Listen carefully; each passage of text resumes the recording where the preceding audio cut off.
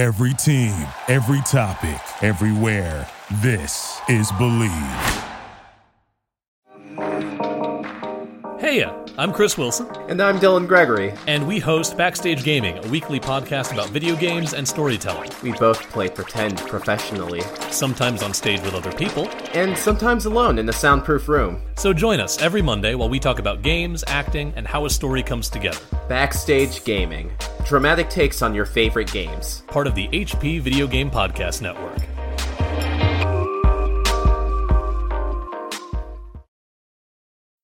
This show is part of the RetroZap.com podcast network.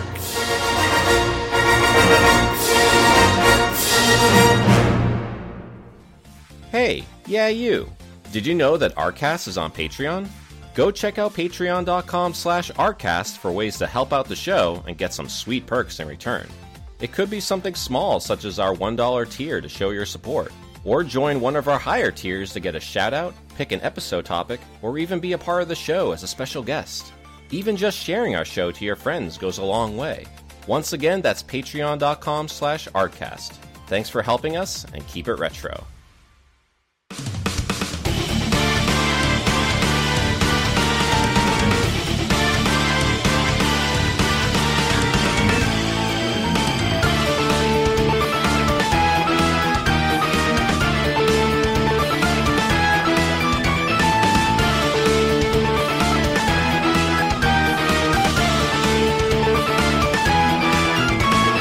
What's up, Argonauts, and welcome to another Retro Gaming Podcast. This is episode 181 of the Artcast. I am your host, David Gilton, and with me is a man who steals men's souls and makes them his slaves, Robert Workman. But I promise I will not charge you $12.99 a month to have access to me. Oh, I steal souls for free.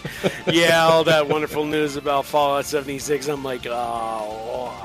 But no, we're not talking about Fallout here. We are talking about the Castlevania franchise, the games we love, what possible future it has in store. Well, we're talking about all sorts of stuff where we whip it good and find a turkey in the wall, because that's what we do. Who do we got on our show this week? Sure, yeah. So with us is my good buddy here, Andrew Moretti. So how's it going there, Andrew? Hey, what's going on, guys? Thank you for having me. Absolutely. And I figured that we would have you on since I know you're a huge Castlevania fan, so what better just person a little bit. A little bit, yeah. Just a tad. Just a tad. Yeah. It destroyed, I'm not going to lie, the original games destroyed my childhood because it was, beyond impossible, but I still love the franchise. Yeah. I mean, I'm kind of seeing a little bit of a crossover, too, because I know you're a big Indiana Jones fan, too, so it's something with the whips, maybe? I don't know. See, you got to really ask the question here. What is he saying more of, like, why does it have to be snakes, or what is a man? What's he saying? What is a kink? You had to throw Indiana Jones in there. You had to throw Indiana Jones in there. Oh, okay. I had to. I get it. I had to. Okay. Yeah. Okay. You clearly have a very specific type here, so. Yeah, just a little bit. Yeah. So we are talking about the Castlevania franchise, but first we wanted to get into some news, starting off with the Analog Pocket, which is basically like the latest console here in the line of Analog's consoles. This is like the handheld one that they're coming out with, which is going to be able to play basically the line of Game Boy games here. There's Game Boy, Game Boy Color, and Game Boy Advance games that I could play, and it will also have support too for Game Gear, Neo Geo Pocket Color, and Atari Lynx through add-on adapters. So all that sounds great, but there's also the price, which is $200. So, Robert, I have to ask you, does that seem like too much? It depends how much the adapters are to go along with that, but I mean, we are talking about a device that has a D-pad, 4 face buttons, a beautiful screen, a nice slim build. It's got a 3.5-inch, 615 ppi LTPS LCD panel. I assume that's nice. I assume that's nice. I don't know my tech incredibly well, but I assume that's a very nice screen here. So if you are going to play handheld games, this is probably the best way to do it. And if the adapters don't cost too much, it's not too bad. I mean, I know some people would rather buy a Switch Lite for that price, but I mean, if you want to go all retro and you want to take a number of your games with you, I mean, it's not bad. Analog does make good systems. It's just a matter of pricing them a little better. But they do a great job with their technology. So, I mean, you can't really complain too much. I'd probably go after it if I had this thing called money. Yeah, exactly. And like it also has like a pretty cool feature as well, like where it basically has like a dock, so it's kind of like a Switch in that case, actually, where you can like dock it and play games on your TV as well. So I mean, there's that aspect of it. It's just again, it's just like the price and like again like the price of the like adapters or like the the like adapters basically. So, but like it is pretty cool though, like that you can play like again there's all like original like cartridges and all that too. So basically like the best way I guess to play like your old games like on your newer TVs in that case. So Andrew, I have to ask you, like, is this something that would possibly be of interest for you? Yeah, that sounds very interesting to me, to be honest with you. Absolutely. Yeah. I mean, is there like a particular like lineup of like handheld like games that you would most want to play on this? Honestly, I'd love to play through again. Let's go back to Game Boy. Mm-hmm. What I really loved as a kid was Batman. Tim Burton's Batman on Game Boy. Oh, That yeah. was amazing. Yeah, That was that was a great game. I used to play that game time in and time out. Even like the Mario Brother games that came out for Game Boy were a lot of fun too. So like Super Mario Land and all that, yeah. Super Mario Land, stuff like that, or Super Mario. Even the Wario games were really fun. I could go down. Actually, another game I enjoyed for Game Boy as a kid, I don't know if you guys played it, was Hunt for the Red October. It was really good too, believe it or not, for the Game Boy. I actually missed that one. That game was awesome. I mean, What kind of game was that exactly? You're basically maybe, in a I summer. think? No, it wasn't even a sim. You're in the Red October, and you're basically getting attacked by subs, and you're shooting torpedoes at other subs. It was just a really cool game. So was it like first person, like shooting other subs in a submarine kind of thing, or? It was kind of like 2D underwater, and you're controlling it up and down. You're going down, you're going up, and you're shooting torpedoes at other submarines. Oh, so it's like a side view kind of thing when you're in the submarine, right? Yeah. Oh, yeah, gotcha. Yeah, okay. Yeah. Interesting. Because I was kind of thinking that maybe it was like something like the NES game Silent Service, which is a game that I personally owned, where you're actually in the submarine and you actually have to like manage like things in different parts of the submarine and shoot and shoot ships and all that stuff, and have to like avoid like depth charges and all that stuff. But like it's all done in like first person as you're looking through like the periscope whenever you're like actually shooting like like missiles and stuff like that. So it's pretty nice. If anything, the game serves as a benefit to use my Sean Connery voice. Oh, Captain, I believe that you have to sink the ship to sink the Bismarck. You sunk my battleship. Yes. Damn it! You call this archaeology? Belongs in the museum. So do you. So Robert, I know like for you, like Revenge of the Gator would certainly be high up there as far as like the game. Of course, it'd be up there. That one, the Ninja Turtles games, Tetris, R-Type. I mean, you can run through a number of classes. But the thing I'm excited for is Game Gear. You remember like the old Game Gear? It was a wide system. Oh, yeah. I found mine recently too. Yeah, I know, right? So on like a tinier handheld, it's a lot more practical. The screen would probably be just as nice. I'd be down for doing that. And of course, Neo Geo Pocket Color in your corner, because SNK versus Capcom and the Metal Slug games and Sonic and all that, those were all great games too. So I mean, the only thing that you're missing is a clicky stick in that case. You can always just install your own. You're so crafty. I mean, I guess you could if you're crafty enough, yes. So yeah, the Analog Pocket does seem pretty cool. Definitely a lot of flexibility as far as what it can play, and certainly seems like the ultimate like handheld device as far as like retro gaming is concerned. But that price might be a little too much to swallow for some people, especially if you're looking at the at like the adapters and how much those are going to be. So we'll wait and see like on how that is. But otherwise, it is pretty impressive. Just maybe the price might be a bit on the steep side, how like a lot of Analog's consoles are. So yeah, but there could be a higher price that you pay there, David, because it seems like someone really wanted to start like a super rare retro collection right off the bat. Oh yeah. Now we are of course talking about a dentist who spent $1.02 million on a number of first edition sticker sealed games. Yeah. And honestly, I mean, like 40 games. He paid $1 million for 40 games. You know how many games I could buy for $1 million? A lot more than friggin' 40. But how does a dentist have that kind of money? He must be, I'm not being an anti-dentite whatsoever here. Yeah, you don't want to make the dentist union bad. That'd be bad. You're an anti-dentite. I am not an anti-dentite. I heard you're anti-dentist. Come here and let me see your gums. Come here. But wow, getting back on that, that's a lot of money for that. It is. Yeah, but like the games that he did get though were like 1986's Mario Brothers, as well as the only known copies of 1985's Golf, 1986's Balloon Fight, and 1986's Gumshoe. Which Gumshoe, I think, if I remember correctly, that's one of the rare Zapper games, right? Yeah, it was, and you don't like you shoot an on-screen character is what it was. It was sort of like a platformer, but you controlled his actions with the gun by shooting at him. That's right. Yeah, I think that was But I mean, these games exist. I think these were just like special editions or something like that. Yeah, I mean, these are basically the like original factory sealed versions of these games. Oh, that's right, why. right, So okay. that's why they're like super rare. And apparently, this dentist like he must have got in touch with like a bunch of like different like collectors. Because he basically said that he used to collect baseball cards. And it took far too much money, he said, to buy a single card. So he was looking to form a collection that could rank as one of the best in the world. So he's just like a big fan of just like collecting things in general, but only collecting things that are actually like super rare or like quote unquote worth collecting in a way. So I don't know if he's just like a big gamer in general or if like, gaming just seemed to be an accessible way for him to collect games basically, or like collect things, whatever in this case.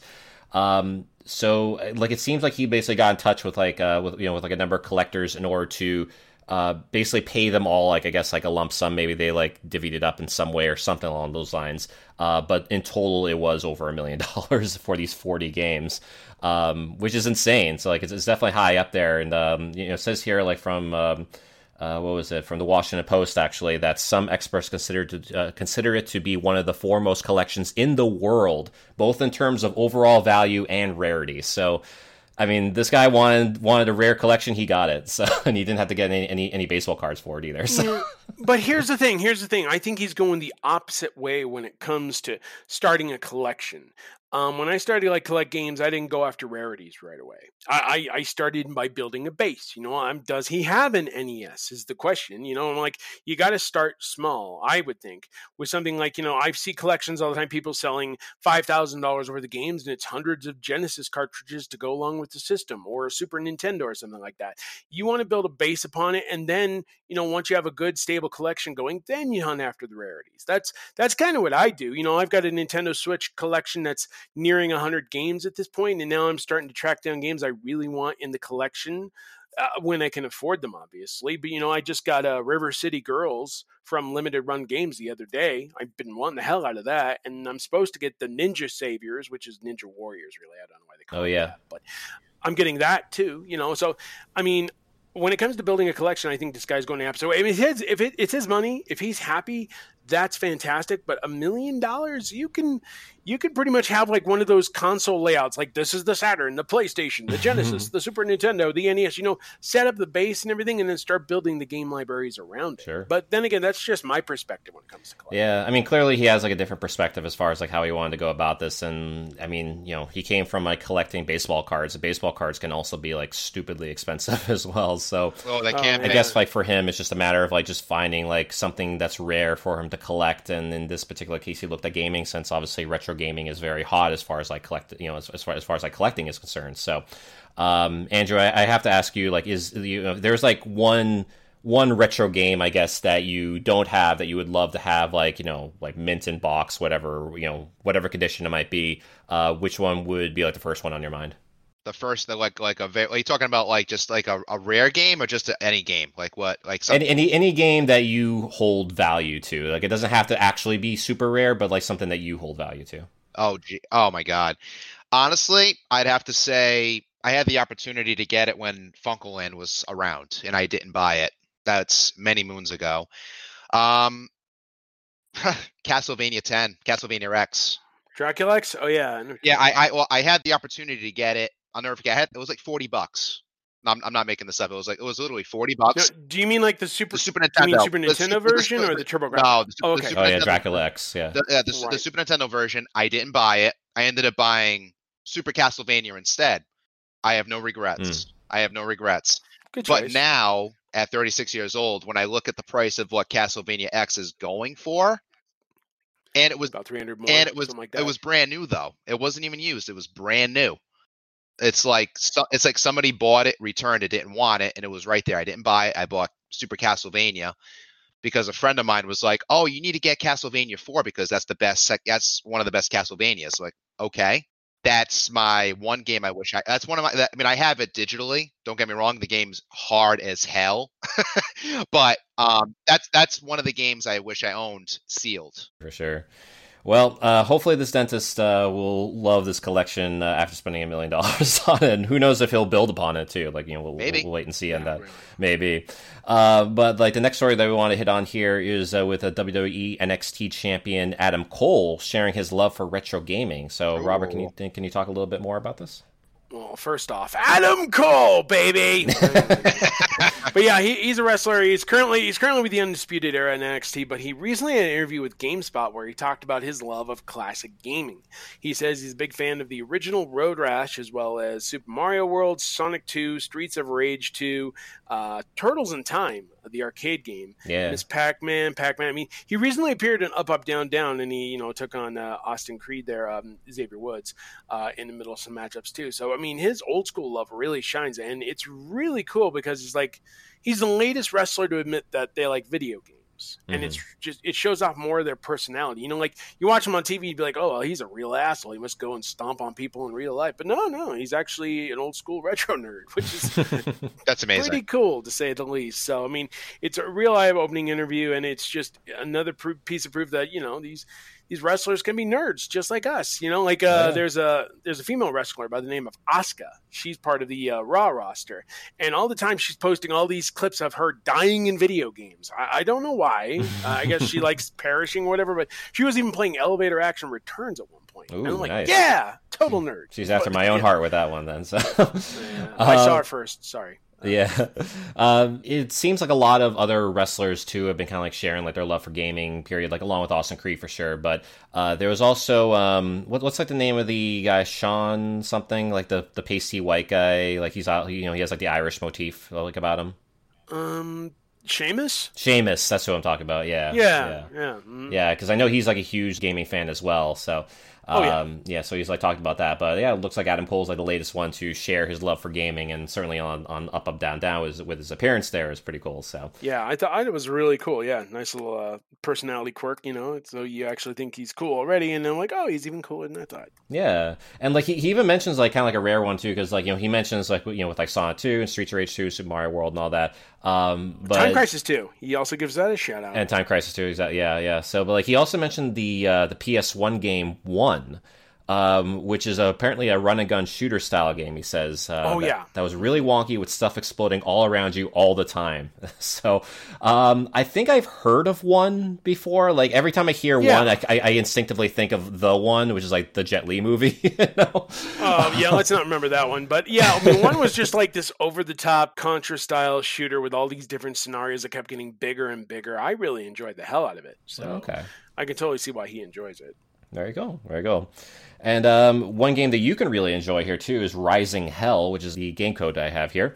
So this is for Steam. Rising Hell is a vertical platformer roguelike filled with adrenaline-pumping action and tons of heavy metal shreds. In the randomly generated and ever-changing landscape of Hell, you will encounter different creatures, bosses, and living traps lurking around. Fight your way through it all as you unlock new characters and talents. Chaining combos, jumping maneuvers, and talent building will be your key to triumph over the merciless hell. So if that sounds like a jam, definitely jump on this.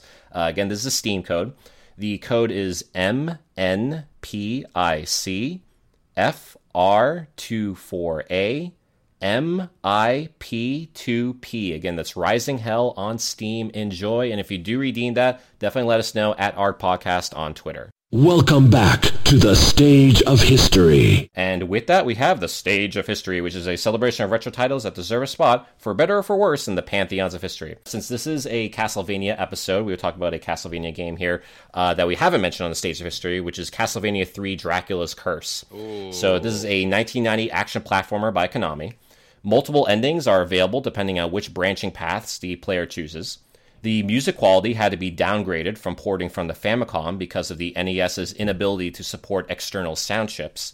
And the North American box art was designed by Tom Dubois, who later worked on Super Castlevania 4, Castlevania 2 Belmont's Revenge, and Castlevania Bloodlines. So I know for Tom Dubois, like a lot of his influence, like for his art, actually comes from Harryhausen, the special effects artist from like movies way back then. So you could definitely see that like with like with like Castlevania 4 and like certainly with like Castlevania 3 and all that stuff for sure. So Andrew, we'll have you start off. What is your experience with Castlevania 3? Well, we'll start things off. Castlevania 3 is my favorite Castlevania of all time. It holds a very soft spot in my heart. I mean, it's the first game I've ever played as a kid where you could play multiple characters. Like you switch. That's a big deal back then. Well, yeah, you switch from Trevor Belmont. You could play as Grant, and then you could play as Alucard, Dracula's son. Half vampire, half human, which is awesome. Beyond belief. Mm-hmm. But there's one thing I really loved about Dracula's Curse. It's actually a prequel to the original Castlevania that came out for the NES. Trevor Belmont is actually Simon's father, which is like, at the time when I was like, wow, that's mind blowing. It's like the first time I ever played the game that went backwards. It wasn't a sequel. It was like, it was a prequel in this case. Yeah. Yeah. Well, yeah. It's the he was the first Belmont that went after Dracula. According to what it's just unbelievable. It's by far one of the hardest games even to date to me, but I mean, it's actually one of the first Castlevania games I can actually say I actually beat it without Game Genie, which it's hard as hell. The controls are tough, especially the clock tower when you play as Grant. That's when you get Grant. The music, the introduction alone to Dracula's Curse is amazing. Like you see Trevor just sitting there praying by the cross, and then you see the lightning going back and forth. Like for an 8-bit console, that's amazing. Like that was just so well done. I would love to see a Castlevania game come out that is kind of like that. You do have games out there that have stems from Castlevania that took things out of this game, but I would love to see Konami come out with a game something similar to this. Go back to that room. I mean, I guess like the closest thing you have as far as like a modern release is Curse of the Moon. Really, that was like the Bloodstain, which prequel. is fantastic. Like that to me, that was Dracula's Curse. But when Castlevania started going into the 3D stuff and all that other stuff, it didn't feel like a true Castlevania, at least in my opinion. Like Dracula's Curse, hands down, in my opinion, one of the best Castlevania games to date. I think one really cool thing I liked about this is being able to take different routes in the game, because I think this is one of the first games that offered alternate routes. I don't think it was like a point A to point B adventure. There was also point B, point C, point D. You could take different routes, get different endings, I believe.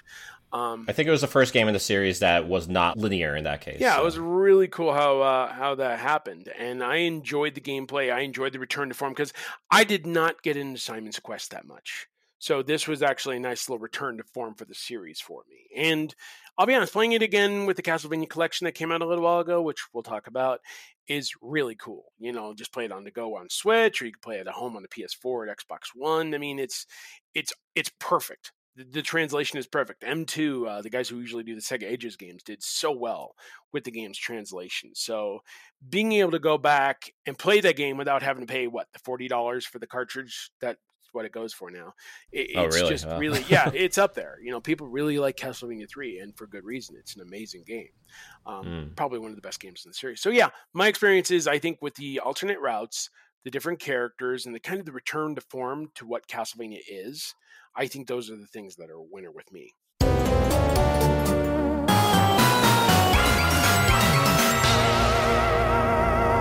And that's going to lead us now to Obscura. And for Obscura, I was going to do Castlevania Judgment, but I have a feeling I've covered that before, because it is the only Castlevania fighting game out there. So I wanted to cover a game we can't really get anymore, and that is Castlevania The Adventure Rebirth. Now, this was released in 2009 as part of the Wii's WiiWare lineup, which means you could download it to your system at the time. It's a revamped version of a classic Castlevania game. I think it plays a little bit like a mixture of Castlevania with a slight bit of Haunted Castle thrown in, but it definitely has the Castlevania edge to it. You still have a whip, and you can still collect orbs and pick up different weapons there, but it was really cool how it stuck to the old school formula. Once again, I think this was the last title Koji Igarashi worked on before he went off to do his own thing with Bloodstained. And it was composed by Manabu Namiki, who also worked on other titles in the Rebirth series, but he did a fantastic job with the soundtrack. So it's really cool. And it had a different Belmont, Christopher Belmont, in it, who was an ancestor of Simon. So it introduced a new character, kind of a new graphic style, but it captured the old school essence of Castlevania gameplay. And the sad part is you can't get it anymore. It was kind of like delisted when the whole Nintendo Shop thing went down as of 2018. WiiWare Shop, I believe, yeah. Yeah, so now because of that, the game's not available. I know a lot of people have been talking to Konami about re-releasing the Rebirth games, and maybe one day we got the collections, but I would love to see Castlevania The Adventure Rebirth make a turnaround, because I really enjoyed what it had to offer. It was short, it was sweet, it was a great game, and 10 years later, it still stands fresh in my mind. You guys probably didn't have a chance to play it, though, did you? I heard of it. I just never had the opportunity to download it. I remember seeing it at the store, and I was like, what is this? But I just never... No, I kind of wish I did, just to say I can actually say I tried it. Yeah, I mean, I never owned the Wii, so I never had really a chance to play it in that case. But it certainly looks interesting, and is it supposed to be basically a remake of the original Game Boy game? Is that what this is? Yeah, it was kind of like they captured that vibe. But like I said, it has a little more modern style play, so it feels. It's got a slight feeling of Haunted Castle, but not to the point where it's just completely sluggish like that. So it's got kind of the look, if you will, mixed in with traditional Castlevania controls. So it feels great. So it kind of looks like Haunted Castle in a lot of ways, but it plays more like a traditional Castlevania. Yeah, game, it's got kind of the graphic vibe to that, but I really enjoyed it. Okay, gotcha. Yeah, I mean, it'd be cool if there was a Rebirth, a Rebirth collection in that case, as you mentioned there, Robert. If you had this with Gradius Rebirth and Contra Rebirth too. Mm-hmm. I think that would be certainly one that a lot of people would jump up on. We'll cross our fingers for that one.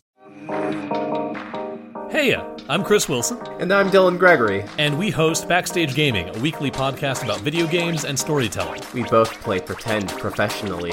Sometimes on stage with other people. And sometimes alone in a soundproof room. So join us every Monday while we talk about games, acting, and how a story comes together. Backstage Gaming. Dramatic takes on your favorite games. Part of the HP Video Game Podcast Network.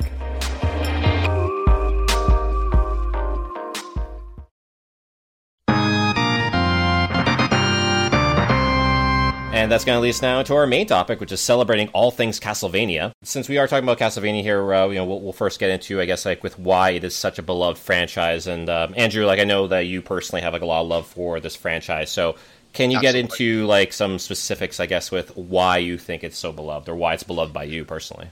Well, it all started. I have two older brothers, and I remember I was probably my oldest son's age. I was probably maybe 5 or 6 years old. I watched my oldest brother play the original Castlevania, and I was just amazed by because I only played Mario Brothers and Zelda and stuff like that. I've never seen a game like Castlevania in my life when I was around 6 years old. Might have been even younger. Ever since I saw my brother play Castlevania, I'm just like, I want to play this. And I remember he told me, no, this game's too hard. You can't play it. So I don't know if that was a sign that that was all these my brother said to me. You can't play it. It's too hard. You can't play it. It's too hard. So I'm seeing some parallels with that relationship and the relationship with you and your son as well. Yeah. Well, that's what I tell Ada. It's you can't play it. It's too hard. But in reality, I was the first Moretti brother who ever beat Castlevania. My brothers could not beat it. I sat down, played it. I lost countless times. Just the game was hard as heck. But like you said, about 25 minutes ago, Indiana Jones. Love Indiana Jones. The fact that you're walking around with a whip and taking things out. Amazing. Mm-hmm. Castlevania, the original Castlevania, that's what it all started for me. I wish I got more involved with Simon's Quest, because I've heard that even though it's a totally different style game, it's more of it's kind of like a, Link's Quest type of thing where you're just going back and forth and trying to, as an adult, it's one of those games I wouldn't mind going back into and saying, this is actually an adventure game. You got to find Dracula's body parts and all this other stuff throughout, it's, day and night and stuff like that. Like the whole concept is really cool, but well, I mean, for Nintendo Power, they had the cover for like Castlevania 2 actually, and the cover showed like someone dressed up as Simon Belmont holding Dracula's severed head, and that caused like a big uproar with like mothers like all around the country. I get that. But I mean, it was actually communicating properly like what the game was actually about, which is finding Dracula's body parts in that case. So yeah. I mean, it's just one of those games I kind of wish I wouldn't mind delving back into and just say, okay, I just want to play through and say I could actually beat it, because I beat almost every single Castlevania. Simon's Quest is one of them I just never did. So what if you came home from work one day and Aiden showed you that he beat Castlevania 2? I would bow down to him, because to me that's I'm not worthy.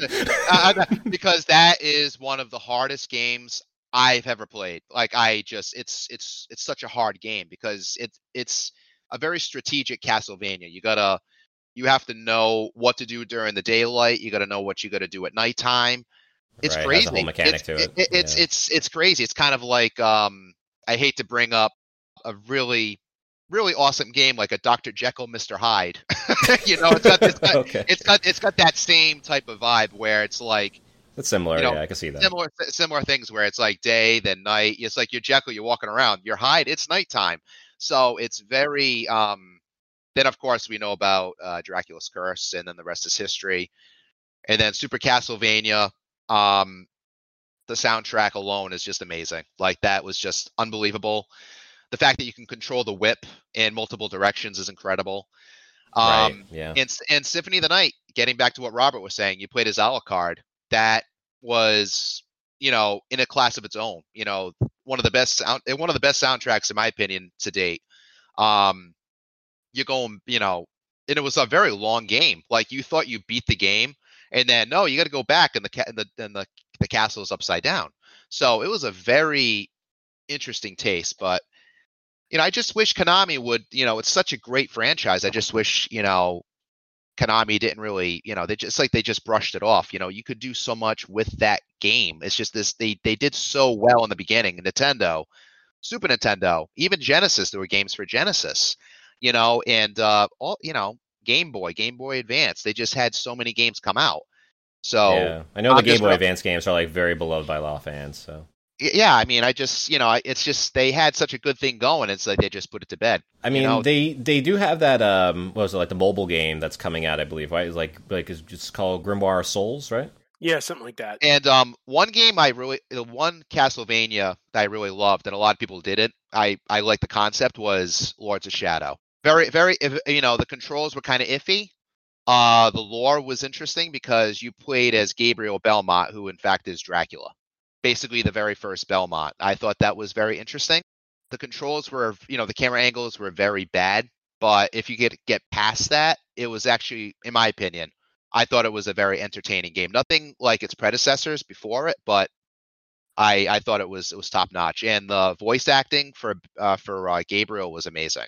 Absolutely incredible. I mean, I know the Lords of Shadow games kind of got like brushed aside for the most part because they were just kind of seen as God of War clones for the most part, like with the way that like your character moved and fought and all that stuff. Yeah. Too. Yep. With that said, then, because obviously with like the Castlevania series, like it hasn't really been in its heyday for like a long, long while, really.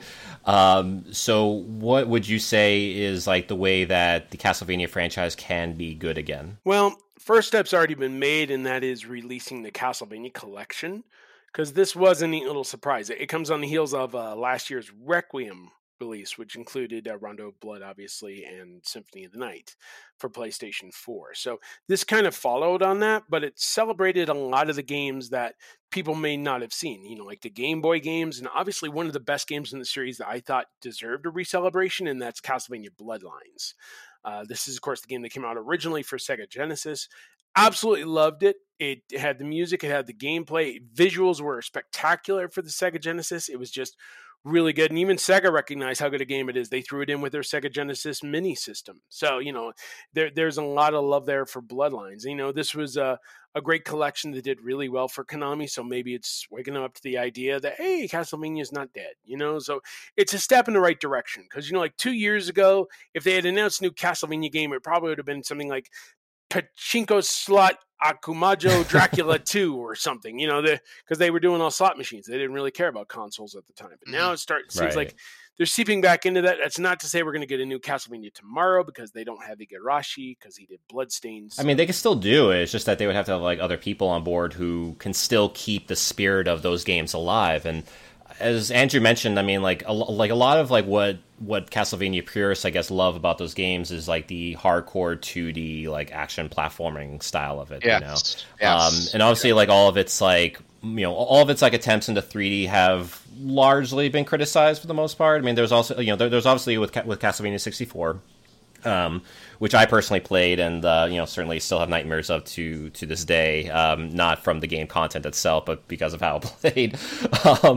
But also with like Lords of Shadow, and like there are people who love Lords of Shadow for sure, but I think for the most part, people would rather see a brand new hardcore like 2D Castlevania game, kind of like how Bloodstained was, because Bloodstained was kind of scratching that itch really for a lot of those Castlevania fans, and that's why that Konami is coming out with Grimoire of Souls. But the fact that it is going to be a mobile-only game is certainly turning off a lot of people. So, I don't know. I mean, like, it seems like they're kind of like halfway there, but not quite, Like I said, they're still trying to get their feet wet and everything like that, but it's just... I totally get where you're coming from, though. I mean, a new console version would just be really cool. Like on Switch or something, yeah. There's one Castlevania game I really loved. I don't know if you two played it, but it came out for the original Xbox and PlayStation 2. Curse of Darkness. You played as Dracula's general.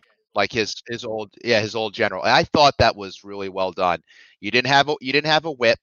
You had a sword. It was kind of obviously it was sort of Symphony of the Night kind of thing. Symphony of the Night type of thing, but it was really well done. Like soundtrack was stellar. Like almost every Castlevania game, or if not any Castlevania game I ever played, the soundtrack was always good in my opinion. They really just did well with that sort of thing. Mm-hmm. But yeah, you played as his general, and you were actually human. You weren't a vampire. So you were Dracula's general, just basically going back to stop Dracula because of what he was doing. So it was a really at the time it was a really good game. When it came to the 3D games in the Castlevania Legacy, they either ultra sucked or they were actually really good. I don't know what it is. It's like the N64 games, both Castlevania 64 and Legacy of Darkness. Neat ideas, but they didn't exactly translate into the greatest of gameplay. But then we had like the 3D games on PlayStation 2, and they weren't bad. Then we had Lords of Shadow, which was really good. Lords of Shadow 2, which was all right, but not as good. And it's just weird. It's like there was never really any middle ground. Either the games are really good, or what the hell is this garbage? Or then we had Judgment, which the fighting game. Yeah. I had no idea what they were thinking. They wanted to try something new, I guess. I I mean, maybe they saw like the Star Wars fighting game and think that like we could do better than that, and we're throwing motion controls because that's what everybody wants. Getting back to that, Curse of Darkness was so cool because it took place 3 years after Dracula's curse. Dracula was dead, but the curse was still there. So, the guy who was going after Dracula, his name was his name was Hector, a devil forge master. So he was, he used to work. He controlled Dracula's army for the most part. So it was pretty. The whole concept was really cool. And then I remember Dave, a game that our friend Greg really loved, and he still talks about it to this day, is Lament of Innocence that came out for PS2. That was amazing. Oh, okay. That was amazing. Like that was like. That's if you look at the timeline of Castlevania, Lament of Innocence was how it all started. That's like it explains where the whip came from. It was actually before Dracula even existed. That was actually really cool. So it was like a power before Dracula. So it was really, I remember watching and playing in college. I was like, wow, this game is incredible. Oh, yeah. Yeah. Well, I know like that game as well as R-Type Final were like his PS2 games pretty much. So. But I remember he didn't even have money for it. He's like, Andrew, can you split it 50-50 with me? I was like, absolutely. That's no problem. Mm-hmm. And he loved the game that much at the end of college. He's like, I love this game so much. I'll buy it. He's like, I'll buy you out of it. Okay. So, you're out of the contract. I'm like, that's fine. It's yours. You can have it. I don't have a PS2, so you can keep it. Like, He bought you out of it. That's funny. it's just like, if I give you the rest of the money, can I keep it? Go ahead. I don't own a PS2. Okay. Yeah. Yeah.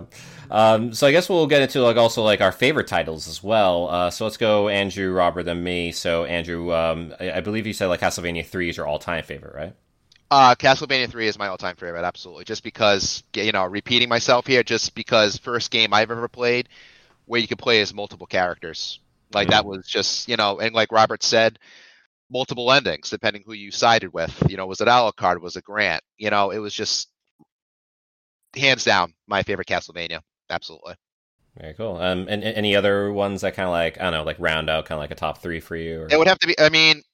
Dracula's Curse is number 1. Super Castlevania for me would be 2, and Symphony of the Night. A lot of people say it's I thought Symphony was your favorite. I love Symphony. Don't get me wrong, but Castlevania 3 and Super Castlevania, those two alone were just I never played a Castlevania game so much in my life between those two. Those games are just amazing. The Castlevania collection.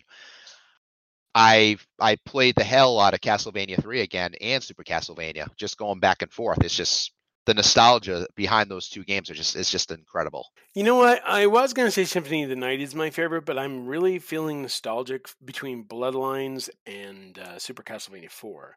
I know Bloodlines is super high up there for you. Yeah, Bloodlines is amazing. We were actually about to get a sequel at one point for PlayStation Portable because they announced it and then it never surfaced. Yeah, it made me mad, but whatever. Super Castlevania 4 was good. Rondo of Blood is excellent.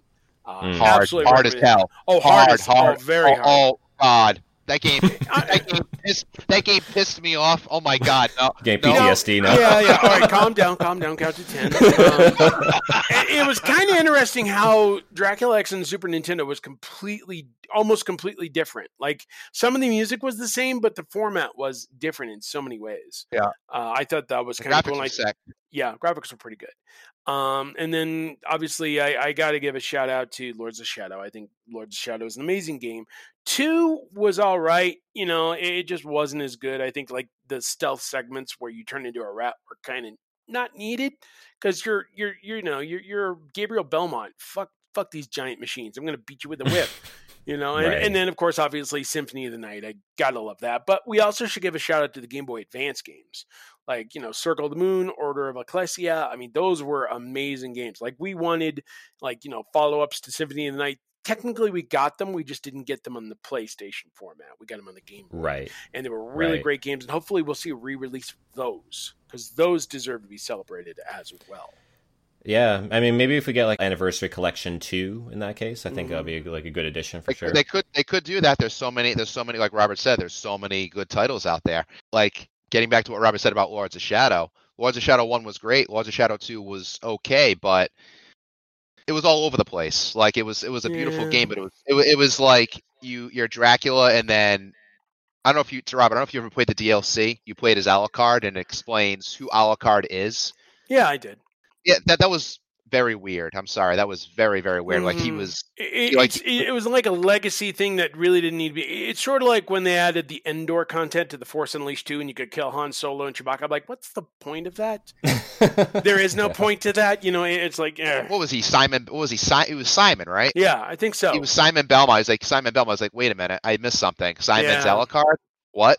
it was offbeat. I mean, we're doing the story entirely. I mean, Lords of Shadow 2 going more into the modern day kind of threw us all off to begin with anyway, but it was inspired to an extent, and Mercury's team still did their thing. So it was decent to see the follow-up. It just wasn't as good as the first. No, the first one was so awesome, especially the end fight when you fought Satan at the end. That was cool. It was awesome. But I don't want to give too much away, but the ending of Lords of Shadow kind of explains how Gabriel becomes Dracula. It was cool. The whole twist behind it was really interesting. Yeah, we won't spoil it here, but it's definitely cool. So when it comes to games in the Castlevania series, there's so many. There's a Castlevania the arcade game, but it's like a light gun game, but instead of a light gun, you have a whip. Oh, and he did that. It was the first game that was not produced by Koji Igarashi, but instead Masayuki Ohashi. And it was really cool. Like at the time, you could play with guns, but this one, you could literally be Indiana Jones if you wanted to be, which was really cool. And then obviously, Castlevania Chronicles for the PlayStation. It was originally released for MSX, but it came out for like the PlayStation 3 and PlayStation Portable, I think, as a PS1 release. And it was really cool too. So there are so many games that we could cover in the spectrum here, but it's like the standout ones are what's really important, I think, because they define the legacy. Like, how many people play Judgment? Like, nobody. I mean, I never played it, but I certainly checked out a lot of footage of it just out of curiosity. And yeah, it looks pretty bad, but it looks interesting as well. Also, I wouldn't mind actually playing it just to kind of like, get in my mind what the feel of it is. And then when you're done, like, well, that's it. Yeah, pretty much. As far as like some of my favorite titles, certainly Symphony of the Night is up there. Castlevania 3 is certainly up there. Again, like with the ability to play as like multiple characters is really neat, and also like the multiple endings thing is really neat. Like I'm kind of like a big sucker for any game that allows like for replayability in that sense, like where you can't play it a different way and get a different ending from playing that way. So. So it's pretty neat with that. But Robert, I think you know which one's my top favorite, right? I can make a wild guess, but I'll let you say it anyway. Kid Dracula. Of course, although that's that's not really a Castlevania game. I mean, it's a Castlevania spin-off, so yeah, but it doesn't say Castlevania in the title. I mean, it doesn't have to. It's a Castlevania spin-off. So. That's like saying what's your favorite Silent Hill game? Well, Super Bomberman R, because Pyramid Head's in it. I mean, it's not quite that, but I'm just saying. I get it though. It's got the inspiration of Castlevania, and it is in the Castlevania collection. So technically, I can't argue with you, but I still want to. I don't know why. I mean, Kid Dracula himself is basically Alucard before Alucard in a lot of ways. Like he is Alucard in a lot of ways. I think he was the inspiration really for Alucard as far as like how he looks in some cases, but obviously he's like a chibi version of him in that case. Okay. But I mean, I just love it because like it's basically it's basically a Mega Man game, but within with the Castlevania vibe, but obviously very like kind of like bouncy and cartoony and just like overall fun and stuff. So. I just absolutely love it. I played through the entire game not too long ago, before the Castlevania collection came out, because I was playing it on my Super Nintendo Classic, and it's just a lot of fun. It's just a really really cool fun game. It's actually really hard on one particular level. It's like the second to last level, I want to say, like where you're constantly jumping up on the the elevator to hell, basically. It's going up and where you're going higher and higher and you're going into space, basically. But like you have to have like precision platforming skills really in order to like flawlessly get through that, and you're avoiding missiles and enemies and all this stuff. It's just crazy, but it is a lot of fun. It's really really cool. And we also have some listener responses here as well on favorite Castlevania games and memories. Starting off with Harsh, who says, best memories of Castlevania were most definitely those from playing Aria of Sorrow. Playing as Dracula's descendant, the multiple endings, Julius mode, soul stealing, and my most favorite part, the castle in the eclipse. Top tier stuff. So definitely a big fan of Aria of Sorrow there.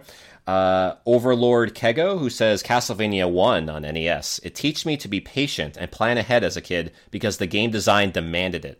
Enemies and sub-weapons well placed along with some good graphics, and the epic music made it one of the gems of the NES.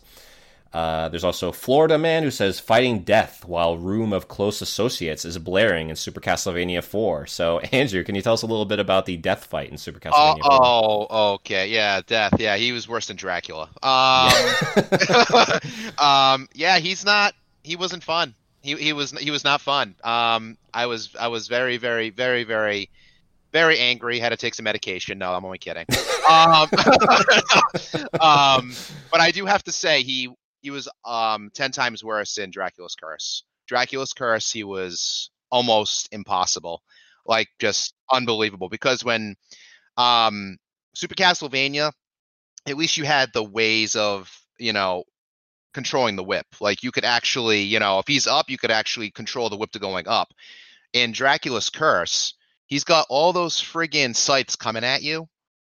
You have no ways of avoiding it in Dracula's Curse. Like it's impossible. Like when you get to him, on the way to get to him, it's kind of like Ninja Gaiden. You cannot get hit before the boss, because when you get to the boss, guess what?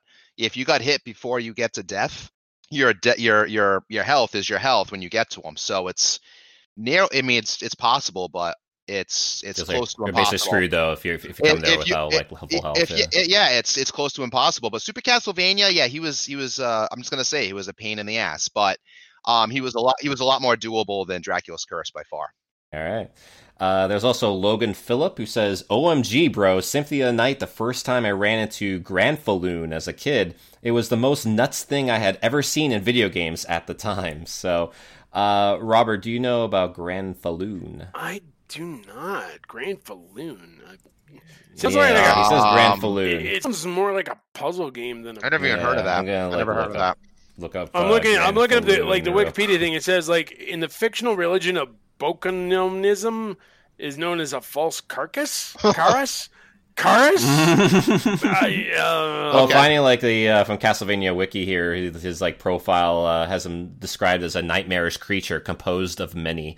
So, yeah, he's just like this big ball of like, I don't know, cranial matter. It looks like he's just like a giant like ballish brain kind of thing. I don't know. What's so grand about that? Nothing. That's just nothing. I mean, maybe he's the father brain to the mother brain in Metroid. So there you go. That'd be a terrible relation. That'd be a terrible relation. Maybe he's really the Lord of Darkness. Maybe, yeah. Maybe Dracula is just a pawn. I mean, how would you like to answer to like a big ball of like cranial mass? Like, oh, that's Mr. Granfalloon to you. That's Mr. Cranial Mass to you. Damn it! You're gonna respect me. I feel like we're talking about Crane from Teenage Mutant Ninja Turtles or something. Oh, Krang, yeah.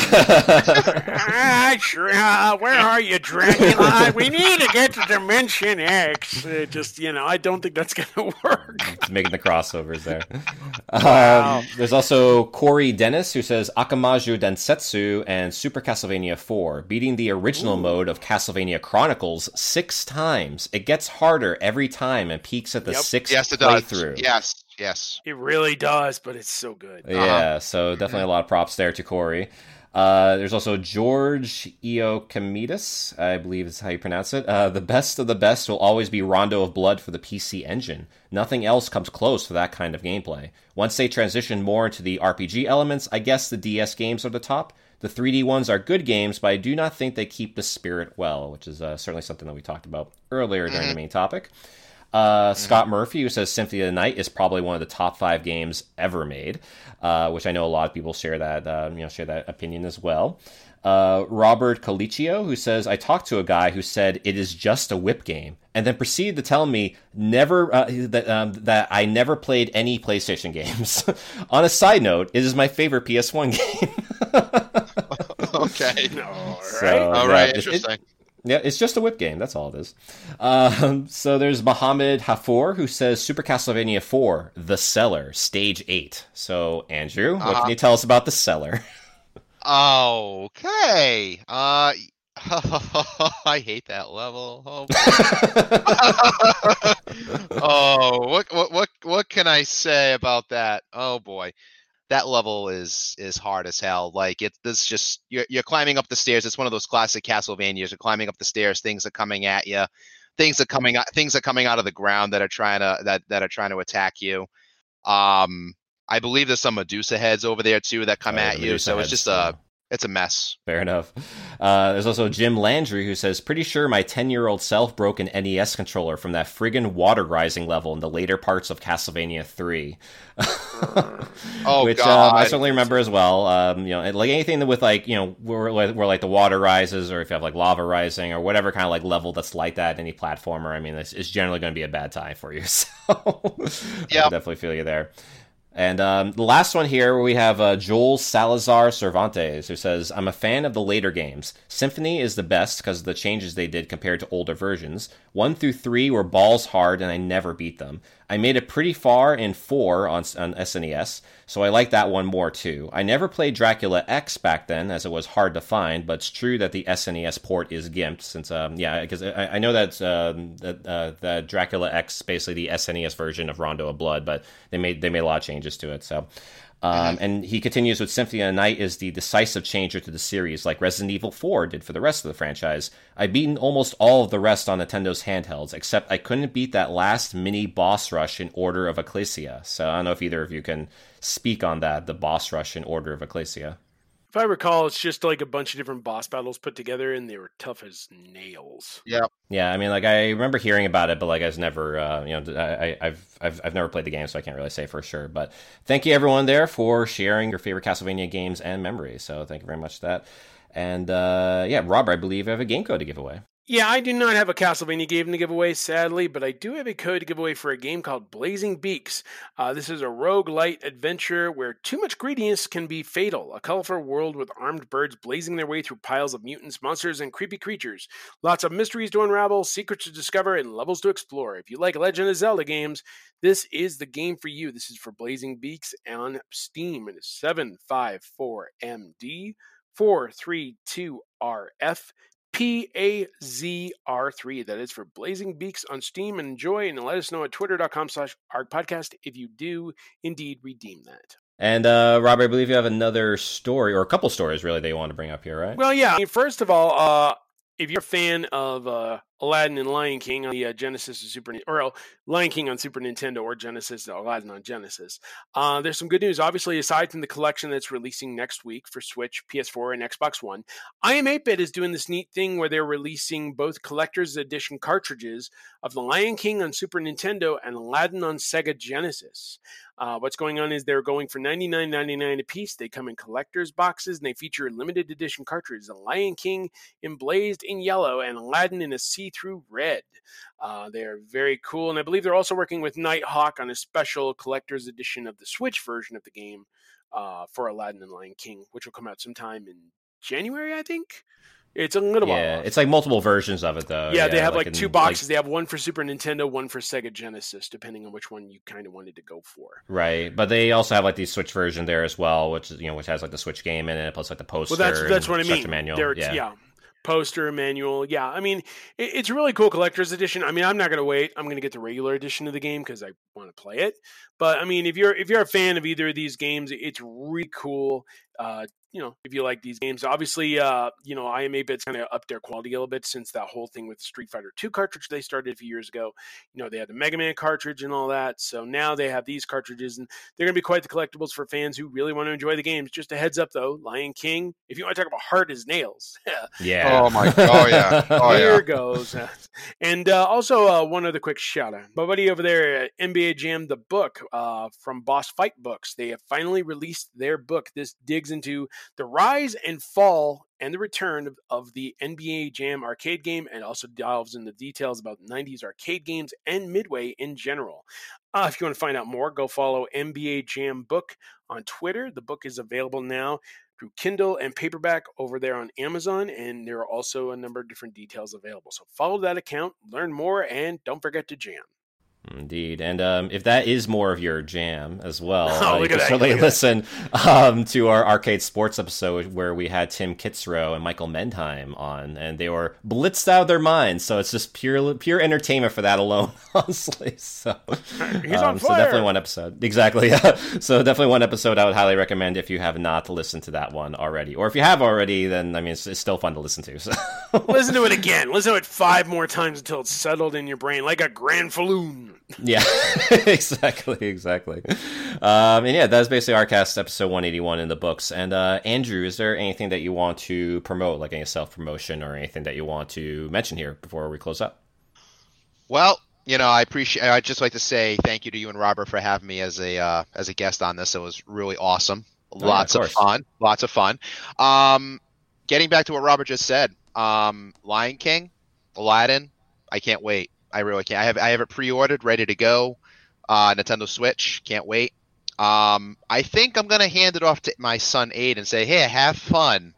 The Disney games. How hard can they be? I'm like, these are the games that used to infuriate your daddy. Have fun. Play as Simba. No, I honestly, I'm very good. Those games are great. Dark Souls is hard. Yeah, play Lion King. Just play Lion. Just play Lion King. Play Aladdin. I don't want to hear about your Dark Souls. how it's impossible. No, nonsense. No. You're saying your Thomas the Tank Engine game. Why aren't the giraffes my friends? Why are they being such dicks? That's Oh, Robert, you had to bring up that level? Oh, that's a great level. Yeah, no. The best level, yeah. No. There you go. How about the Stampede level? That was cool. That was fun. Yeah, no. Oh, yeah. Yeah. And also just want to give a shout out here to our patrons, Francisco Limas, Mac the Ball, and Mega Daffy. So thank you very much, guys, for helping support the show. And if you too would also like to support the show, you could check out our Patreon at patreon.com/rcast, where you can see all the different perks in order to help support the show, and and also ways that you could be involved in the show too, including being a guest on the show, just like our last episode with Mega Daffy. So yeah, absolutely. And all it takes is just a little bit per month to support us and everything, and we will give you all the love in return. We assure you, if you invest in us, it will not be like Fallout 76. You actually get something good in return. Indeed, yeah. So, yeah, that is ArcCast episode 181 in the books. And if you would like to follow ArcCast on Twitter, we are at ArcPodcast. Same thing with Facebook, facebook.com/ArcPodcast. And you can follow me on Twitter at TheGuiltyMan. Follow me on Twitter at twitter.com/TheDCD. You can also check my work at svg.com, gameper.com, adventuresimporttaste.com, and mmogames.com. Yes, I write for a lot of sites, but it's a lot of fun. It's a living. If you'd like to send us any feedback, opinions, retro games, or topics for us to cover, or anything at all, really, you can email us at argcast@retrozap.com, and be sure to check out retrozap.com for all sorts of other amazing podcasts. It's your home away from home if you're crazy about Star Wars or pop culture in general. There is also us with ArgCast, so be sure to find us on iTunes, subscribe, give us 5 stars, and tell your neighbors. We're also on Spotify, Stitcher, and Google Play Music, so there is absolutely no reason to not follow another retro gaming podcast. All right, that is episode number 181 in the books. Until next time, keep it retro, and if you have a boss that's nothing but a giant ball of cranial mass, I'm sorry. I mean, it's a Grand Falloon for you. They're taking over all the high positions. It could be Krang all over again. I mean, yeah. What is a man? What is a man? What is a Krang? A big, massive cranial. Good God. Robert, what are your thoughts about Castlevania that got re-released for PlayStation 4? Wait, which one? Are you talking about the Requiem? No, I'm talking about Symphony of the Night when they changed the voice acting. They changed the title. They changed that. No, I bought it. I remember I talked to Dave about it that night. I'm like, I played 5 minutes of it and it got deleted. I'm like, nope. They not was a miserable little pile. No, you were a miserable little pile of secrets. Literally, you were a miserable. That's the line. Say the line. A miserable little pile of secrets. Even when you control Alucard and he goes after enemies, he goes, huh. I'm like, no. He never made those noises. He no. No. Seriously. Alucard never made noises. No. No, I'm sorry. When I wash my car, those noises make huh. Okay, the windshield's won't clean. Huh. There goes the tires. Huh. Don't you know that's a common noise? What is a man? A miserable little pile of huhs. We will see you next week on episode number 182, unless we're taken over by Grand Falloons. Yeah. Catch you guys later.